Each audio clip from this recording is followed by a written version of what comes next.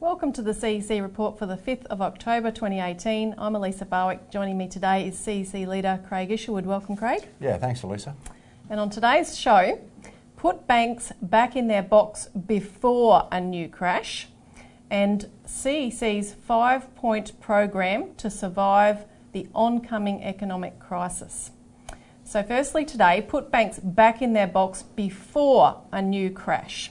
So we've got a couple of interesting things to talk about today, Craig, and first of all we want to talk about the interim report that has been issued by the Financial Services Royal Commission. Yeah. So Commissioner Kenneth Hayne handed down that report on Friday the 28th of September, and while he didn't make any recommendations at this stage, and there's been some consternation over that, he has asked all the right questions, and they're the sorts of questions that, if they're pursued, will result in certain types of answers, and in fact answers that lead exactly in the direction of what we've been pushing, which is that the banks need to be strictly regulated, including banking separation, a la Glass-Steagall, the 1933 US Banking Act, which would prevent deposit-taking banks from gambling, and we'll get more into the guts of that in the next segment today.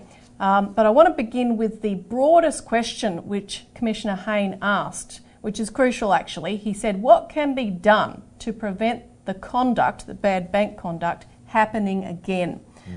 Because the last thing we want is a repeat of this sort of thing. Even though you might look at it and examine it, you don't need it happening all over again, as we've seen with the results of the handling of the global financial crisis, that everything the banks did, all that bad behaviour has been repeated all over again, which is why we're in line for a new global financial crisis any day now. Now, the other thing I want to reference from Hayne's report is his reference to Glass-Steagall, because he did raise that explicitly, and I'll quote this to you, but this comes after he posed questions in regard to the problems of the structure and the regulation of banking. So the report says, in considering these issues, it is important to recognise that legislative regulation of the structure of the banking industry is not unknown. From time to time, overseas jurisdictions have limited not only the kinds of transaction, but also the affiliations with other firms that banks may have. The United States Banking Act of 1933, usually called the Glass-Steagall Act, sought to separate commercial and investment banking. In 2013, the UK enacted the Financial Services Banking Reform Act 2013, requiring banks to ring-fence certain core activities by 2019. These references, he said, are not to be misunderstood. They are not to be read as my suggesting that either of these laws could be or should be directly imported and applied here. But the point of immediate relevance is that structural regulation of banking activities is not novel. So Craig, despite the caveat that he put on this, that he's not saying this should be directly imported, the fact that he's raised this as a topic of discussion is going to make the banking community very nervous. Absolutely, Lisa. Listen, there's over 500 questions been asked by the Commissioner. The report is already 1,000 pages long. That's just an interim report. So there's going to be a lot of pushback by the banks on this, because they're going to be put under the potentially put under the microscope. The very fact that he's raised Glass-Steagall shows the depth of the sort of mobilisation that we've been running for many, many months now, with many of our supporters and viewers of this program, putting in submissions to the Royal Commission, or talking to their members of Parliament. So look, the banks are very, very nervous, because this is the crux of the issue.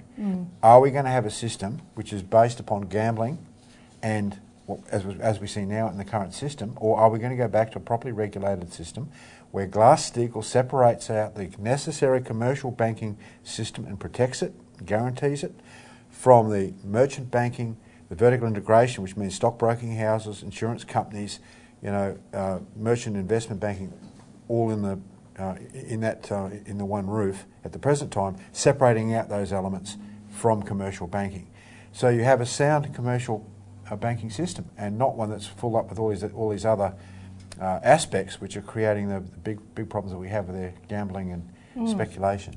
And you can see from some of the other questions that Hayne asked that it really is pointing in this kind of direction of serious structural and regulatory change that needs to be much tighter and stricter top down. So I'll go through some of the questions that were posed on that particular subject.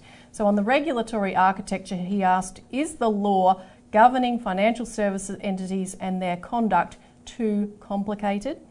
Does it impede effective conduct risk management? Does it impede effective regulatory enforcement? Then he asks, is the regulatory regime too complex? Should there be radical simplification of the regulatory regime? And of course, Glass-Steagall is known to be a very brief and simple piece of legislation. It's only 37 pages when it was brought back in the 1930s by Franklin Roosevelt. 37 pages. Yep. The Dodd-Frank bill that tried to deal with the global financial crisis was over 800 pages of absolute gobbledygook, complex regulations that tried to tell the banks what they could do. Glass-Steagall said this is what you can't do. Yeah, and a big difference. Yeah, and there's way too many loopholes created when you do such a long and complex piece of legislation. Now, there were numerous questions raised about APRA's practices, whether they were satisfactory, which of course they were not. Numerous questions were raised about the structure of banking, whether structural changes should be made, whether vertical integration should be allowed, where banks make and then sell the same products under the same roof. The question was asked, are changes in law necessary? Should the financial services law be simplified? Should the regulatory architecture change? Is structural change in the industry necessary? And bearing in mind that they weren't, in the terms of reference, meant to be looking at macroprudential matters like the structure of the regulatory system. So this is actually very important, and it all points explicitly in the direction of the type of change that we uniquely have put on the table. Now, in regards to the length of the Royal Commission and the terms, it's likely that there won't be an extension. Everything that Hayne is saying is that he's happy to file his report because, as he put it, the banking system is a central artery of the economy. So he said these issues actually have to be resolved now.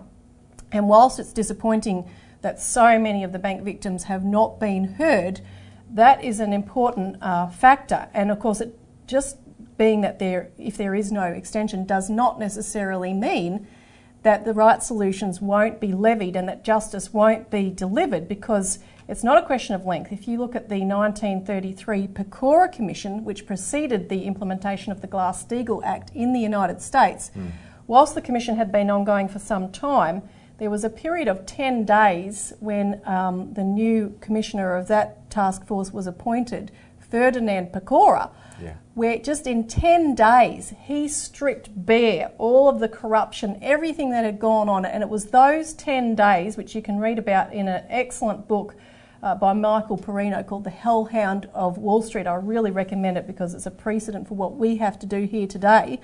And those 10 days were exactly the impetus to create that Glass-Steagall reform that Franklin Roosevelt did. So while Labor is calling for an extension of the Royal Commission, one of the things they have raised is that, their nervousness came up that there weren't any recommendations yet in the interim report. And they said, well, we need to know the recommendations well in advance because we need to be able to discuss those with the bank victims and with the banks. Now, the banks, you don't need any discussion with the banks. They need to be told, not heard. We don't want their opinions, and we're going to talk about that a bit more in the next segment.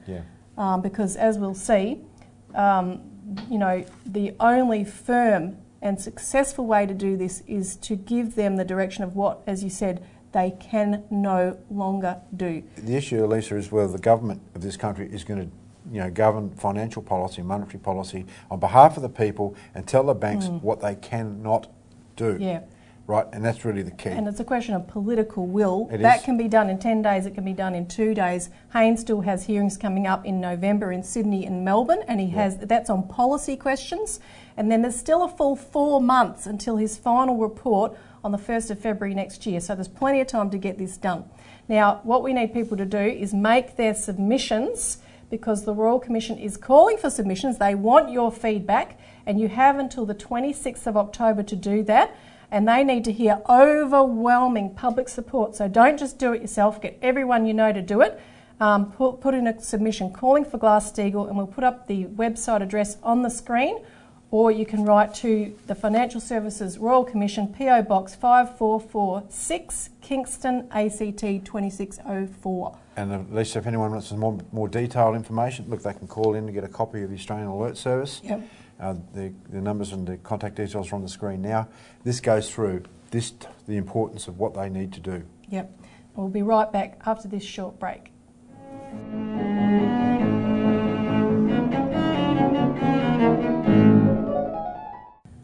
Welcome back to the CEC Report, where we're discussing putting the banks back in their box before the oncoming crash. And Craig, Glass-Steagall has been raised in the US in a dramatic way. On the 10th anniversary of Lehman Brothers, there was a dialogue of 5 economists that took place in Washington, D.C. on the 26th of September at the National Press Club. And just to preface it, Bernie Sanders has put up new legislation in the US Congress calling for Glass-Steagall bank separation for the 6 biggest US banks. So we are yet to see the details of that, but it's all, momentum in this direction for Glass-Steagall. Now, we're going to show a few clips of this. The 5 speakers in this expert dialogue that took place in DC were Naomi Prinz, former Wall Street executive and author, Robert Kuttner, co-founder of the political magazine The American Prospect, Marcus Stanley, policy director for the non-profit organisation Americans for Financial Reform, Professor Arthur Wilmarth, George Washington University Law School, and Bart Naylor from consumer rights advocacy group Public Citizen. Now, Naomi Prinz set the stage by talking about how mortgages were complexified to allow this massive housing bubble to build, and she ended by demanding that in the new crisis governments choose the people over Wall Street. But then this first clip by Arthur Wilmarth talks about how before Glass-Steagall and after Glass-Steagall the banks could use deposits to speculate, and that was a key problem. What happened in both the 1920s and then more recently was that banks were able to use their deposits to make lots of very speculative loans and then to package them up into securities that were sold to customers around the world, but particularly to depositors and other customers who trusted them. So you have this massive explosion of foreign bonds and very risky domestic corporate bonds in the 1920s, followed by risky stocks and risky what were the forerunners of mutual funds. And if you look back at the 1980s and 90s, to me there were 3 drivers of the financial crisis that would simply have been illegal, unlawful, couldn't have been done if Glass-Steagall had remained law. Breaking down Glass-Steagall was a 20-year process because the banks got the regulators first to keep punching loopholes in it, right, and weakening it. And then finally they got Congress to repeal it in 1999. But let's look at the 3 drivers, in my opinion. One Naomi has mentioned was securitization, because when banks could only make mortgage loans and had to keep them on their balance sheet, you could get into trouble, right? The S&L's got into trouble doing that. You could get into serious trouble, but you couldn't probably crash the entire economy doing that. But once you could take loans and package them into mortgage-backed securities and then sell them out around the world. And Wilmarth then explains that not only did deposit-taking banks start gambling, but investment banks started taking deposits too under different names to ramp up their gambling. Glass-Steagall allowed that too, so a lot of extra money originating from the population could be spun out by many multiples. So you had $18–20 trillion of hot money, being used to chase really speculative bets around the world. Glass-Steagall would have prevented that if we hadn't torn it down. Why did Wall Street and the banks spend 20 years trying to tear it down? Because it restrained them, right? It kept them doing from what they wanted to do, which is to gamble. The simple response after the last crisis would have been to say, let's go back to the system we had in 1933, which was a segmented system where you didn't have a crisis in the banking system automatically taking down the capital markets, or a crisis in the capital markets automatically taking down the banking system. But we didn't learn, right? We didn't learn our lesson. Of course, I'll close with a quote from Upton Sinclair, who said, it's really hard to to make a person understand something when their whole way of life depends upon their not understanding it. Who was running Congress even in 2010? Pretty much the banks, right? I mean, not totally, but pretty much, right? It took a miracle to get Dodd-Frank through, even as weak as it was. And the banks have only gotten stronger, since 2010. So I think we need to look back at history and say Glass-Steagall was right, and basically we paid a big price when we got rid of it. So as opposed to that, Marcus Stanley now talks about the actual response to the crisis. But Bernanke, Geithner, and Paulson, that same trio, wrote an op-ed in the New York Times a couple of weeks ago for the anniversary of the crisis. And, you could have expected some self-examination, certainly, because these were all very powerful regulators before the crisis, and their decisions helped lead to the crisis. But there were only 10 words in that op-ed that dealt with their own It was something on the order of mistakes were made. There were things we overlooked. And then they moved on and they said, what is the great problem we face today? The great problem we face today is that certain legal limits have been put on our ability to bail out the banks, and we need to reverse these limits. This is the op-ed. It's really amazing to read. And what's even more frightening about it is that, in fact, very few legal limits have been put on their ability to bail out the banks. It really frightens me what we might see in response to the next crisis, because people like Bernanke, Geithner, and Paulson are going around saying they saved the economy. Well, we cannot afford another success like the one they had. I'd hate to see a failure if that's a success. So, Lisa, you can see the complicity with the banks by the regulators. What's changed today? Nothing, and that's what the Haynes Royal Commission showed. Yep. Now, Robert Kuttner provides this brilliant insight into how the crisis might have been handled. Let's pretend that we are having a 10th anniversary event on the 10th anniversary of the collapse of 1929. And it's October 1939. And we're looking back on the previous 10 years. And what do we find? Well, we find the Securities Act of 1933 and the Securities Exchange Act of 1934. We find Glass-Steagall. We find deposit insurance. We find Homeowners Loan Corporation and Public Fannie Mae and Public Utilities Holding Company Act. And the banking committees are drafting what becomes the Two Investment Company Act of 1940. We basically turned Wall Street into a public utility that ran like a Swiss watch, so that Wall Street could never do this again. And that set off about a 60-year boom, because we insisted through all of these wondrous pieces of legislation that finance be the servant of the real economy and not the master. Yeah, so Roosevelt was responding to the massive dislocation of the Depression caused by the criminality and the speculation in the banking system, Elisa, and look at the legislation they produced. We have to do the same thing today. And then Kuttner later intervenes on Stanley's point that Bernanke, Paulson and Geithner cannot be persuaded that they're wrong. Marcus was lamenting the fact that these guys, Bernanke and Paulson and Geithner and company, seemed beyond persuasion. And of course, the point is not to persuade them, the point is to crush them. And he finishes up his presentation by saying that we need political action to put Wall Street back in its box, this time for keeps.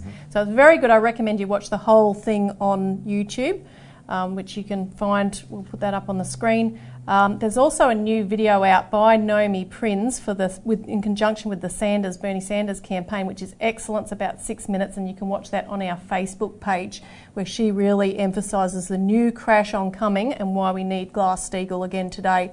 So this is really, Glass-Steagall's becoming quite prominent. Yeah, not just in the US, but in Australia, in the UK, everywhere. Look, there's a crash coming. Sensible people are looking at this, say we need a new system. They're looking for Glass-Steagall. Yeah, so we'll be right back to discuss the solutions for Australia.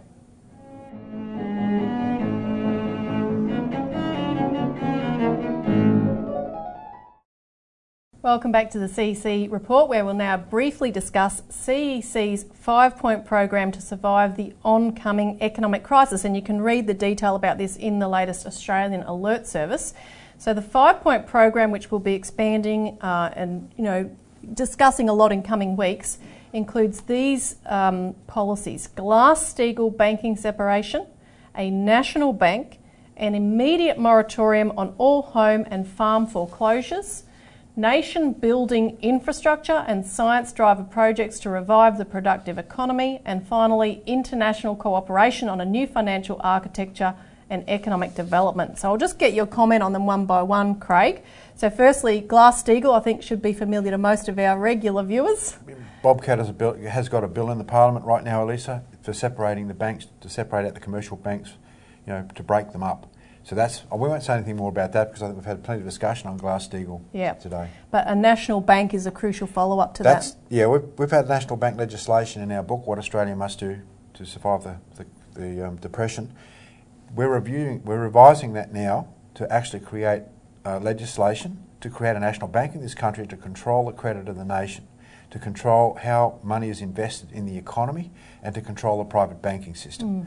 Now, this is very, very important that you have a national bank with that sort of authority, and this is what the private banks absolutely fear. They feared the Commonwealth Bank in the past. They feared it because it was, unless they controlled it, like they did for many, many years, it will stop the sort of predatory lending practices that the private banking has been shown to have, both from the Royal Commission. But if you go back into history, you can go back and see what was done in the 20s and 30s in this country to cause the Great Depression, and it all came back to the private banks and their monopoly over the credit of the nation.